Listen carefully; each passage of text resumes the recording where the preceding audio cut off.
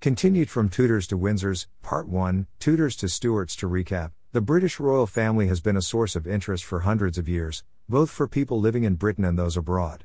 Until the advent of television, most people never saw the reigning monarch except in paintings.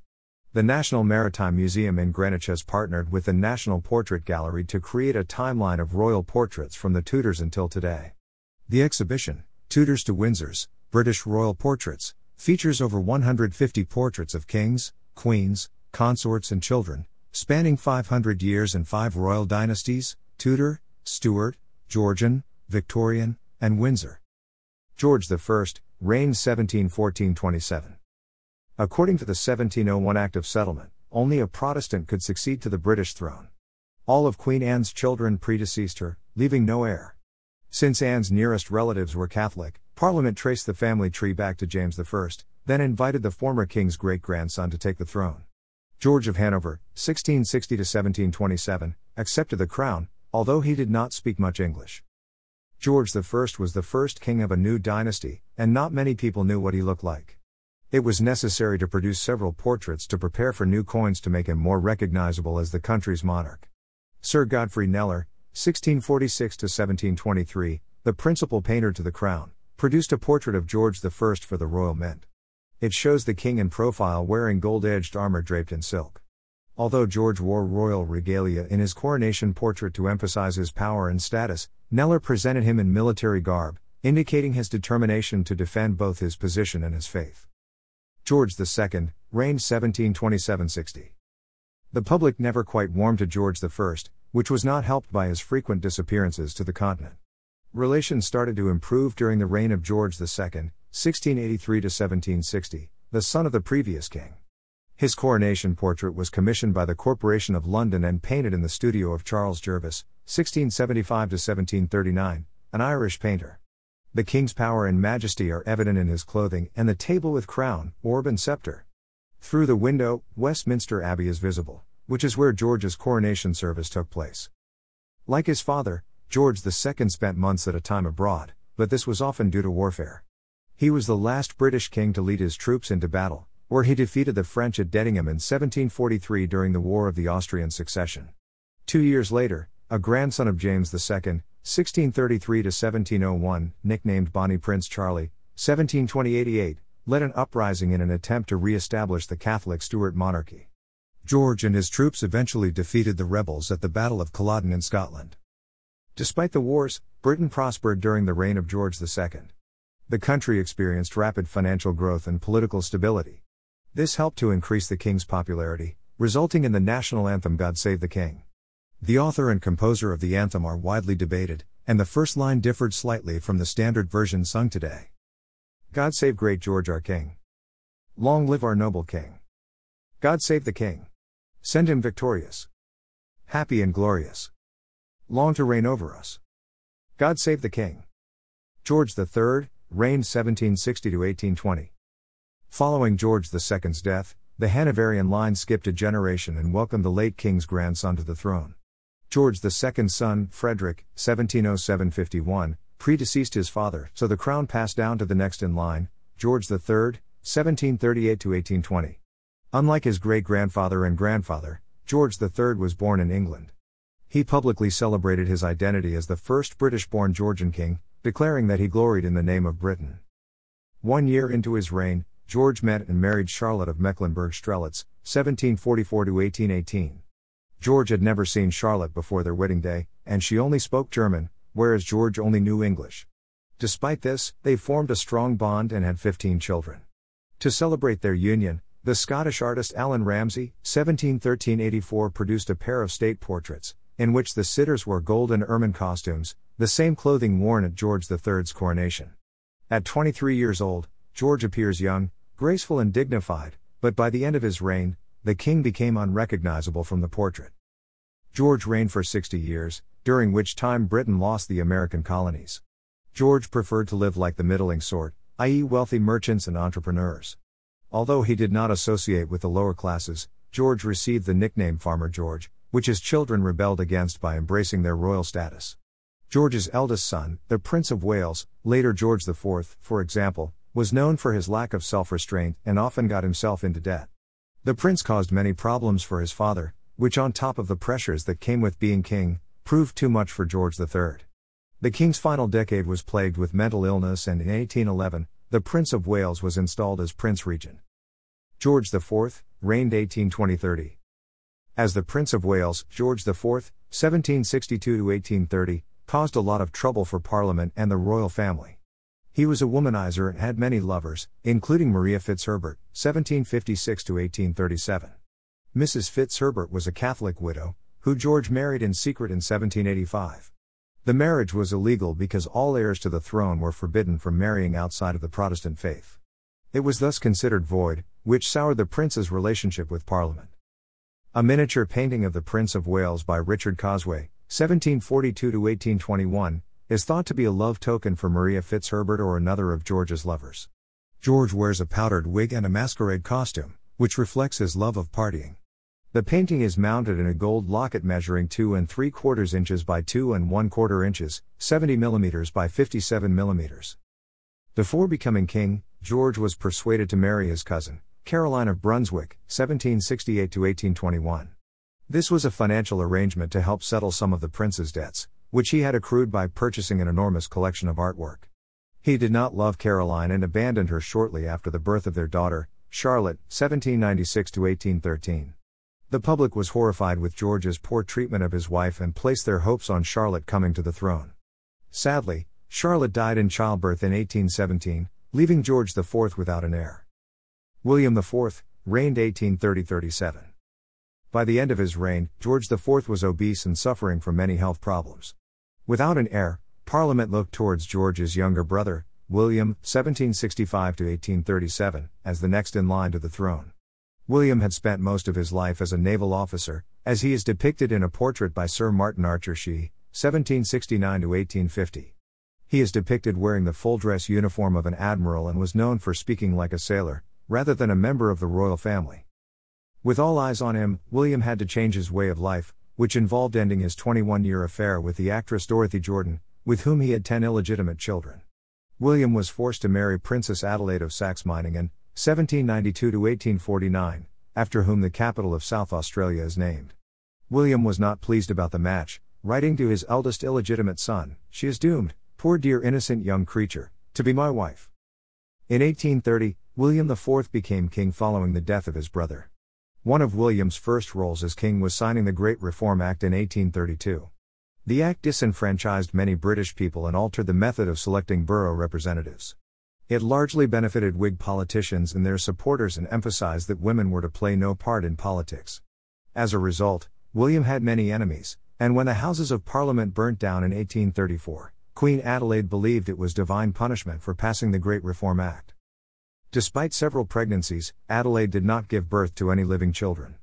Once again, Britain had a monarch with no heir. William's younger brother, Edward, 1767-1820, had passed away, leaving Edward's daughter as the next in line to the throne.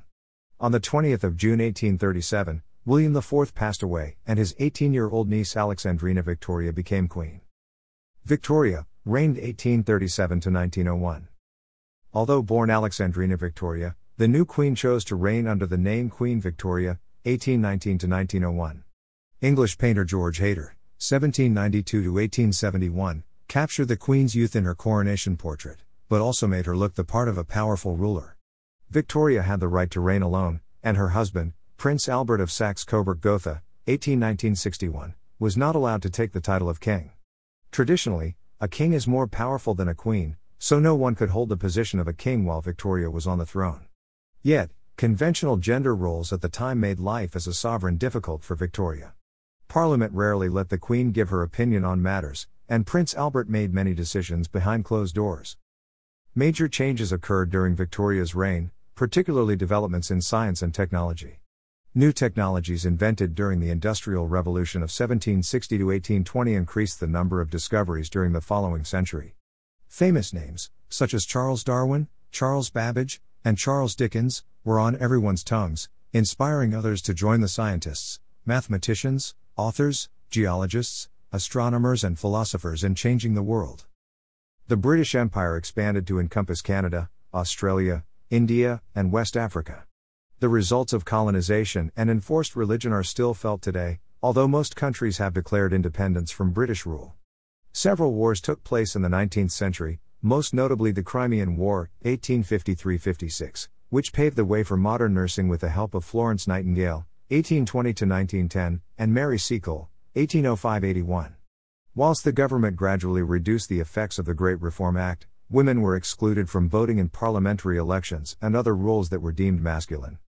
Even Queen Victoria, who experienced the harshness of sexism, opposed women's suffrage, describing it as a wicked folly. A crucial development during Victoria's reign was the advent of photography. This invention dramatically changed the way the public viewed the royal family. Previously, many people never physically saw the king or queen, they were only familiar with the monarch's painted portraits, which were not always accurate representations. Photography made it easier to distribute Victoria's image across the country and capture moments far quicker than a painter. Initially, photographs were staged due to the complexities of the camera, but as technology improved, it became easier for members of the public to capture the Queen on film. Soon, the royal family had no control over when or by whom photographs were taken. When Prince Albert passed away in 1861, the devastated Queen chose to permanently wear black. Nevertheless, she continued her duties as Queen, reigning for a total of 64 years. As the Queen aged, her health deteriorated. By the age of 80, Victoria suffered from rheumatism in her legs and cataracts. During the autumn and winter of 1900, she felt increasingly unwell and passed away on 22 January 1901. Her eldest son Albert, who was present at her death, succeeded her as King Edward VII. Edward VII, reigned 1901-10. Sir Luke Fildes' 1843-1927, State Portrait of Edward VII, 1841-1910, is more reminiscent of the Georgian era with the white ermine than Queen Victoria's coronation portrait. Several copies of the painting were made for embassies across the world, and a team of artists were hired to produce them. Although Fildes painted the original, it is not certain whose hand produced the version belonging to the National Portrait Gallery. Photography made the need for state portraits redundant, so there are very few paintings of Edward VII in comparison to his predecessors. Edward also had no interest in the arts, preferring sport. Edward had hoped for a military career and was awarded the rank of colonel on his 17th birthday. Queen Victoria discouraged his future with the British Army, preferring Edward to focus on his role as the Prince of Wales and heir to the throne. As king, Edward VII reorganized the British Army, which finished fighting the Second Boer War in 1902. He was known as the peacemaker for his attempts to better Britain's relations with other European countries, most notably France. New technologies, such as the telegraph and telephone, made it easier to communicate with people around the country and abroad. It was also easier to travel from place to place in steam trains and motorcars. Unfortunately, Edward's reign was short, and he passed away in 1910, aged 68. George V, reigned 1910-36. Until 1892, the future George V, 1865-1936, had no notion of becoming king. Whilst his father was heir to the throne, George had an older brother, Albert, 1864-92, who was second in line. Unfortunately, Albert died from pneumonia shortly before his 28th birthday.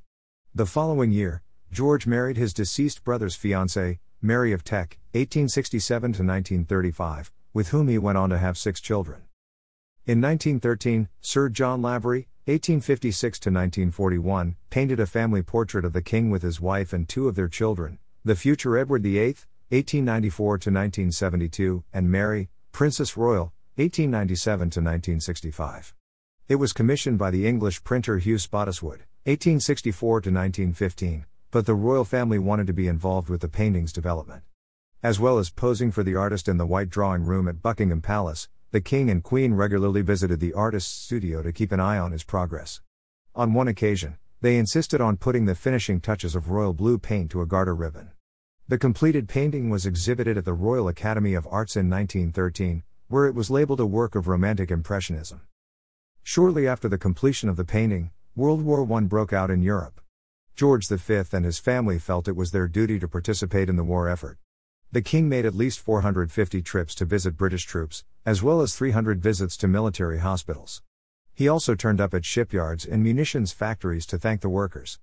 Aware that the House of Saxe-Coburg-Gotha sounded German, George V announced in 1917 that all descendants of Queen Victoria would bear the name Windsor. He wished to make it clear that the royal family did not affiliate with the enemy. Windsor is a castle with a long association with the monarchy, which is one of the reasons for the choice of name. Edward VIII, reigned 1936. As Prince of Wales, Edward was forbidden from fighting in the First World War, despite being part of the Grenadier Guards.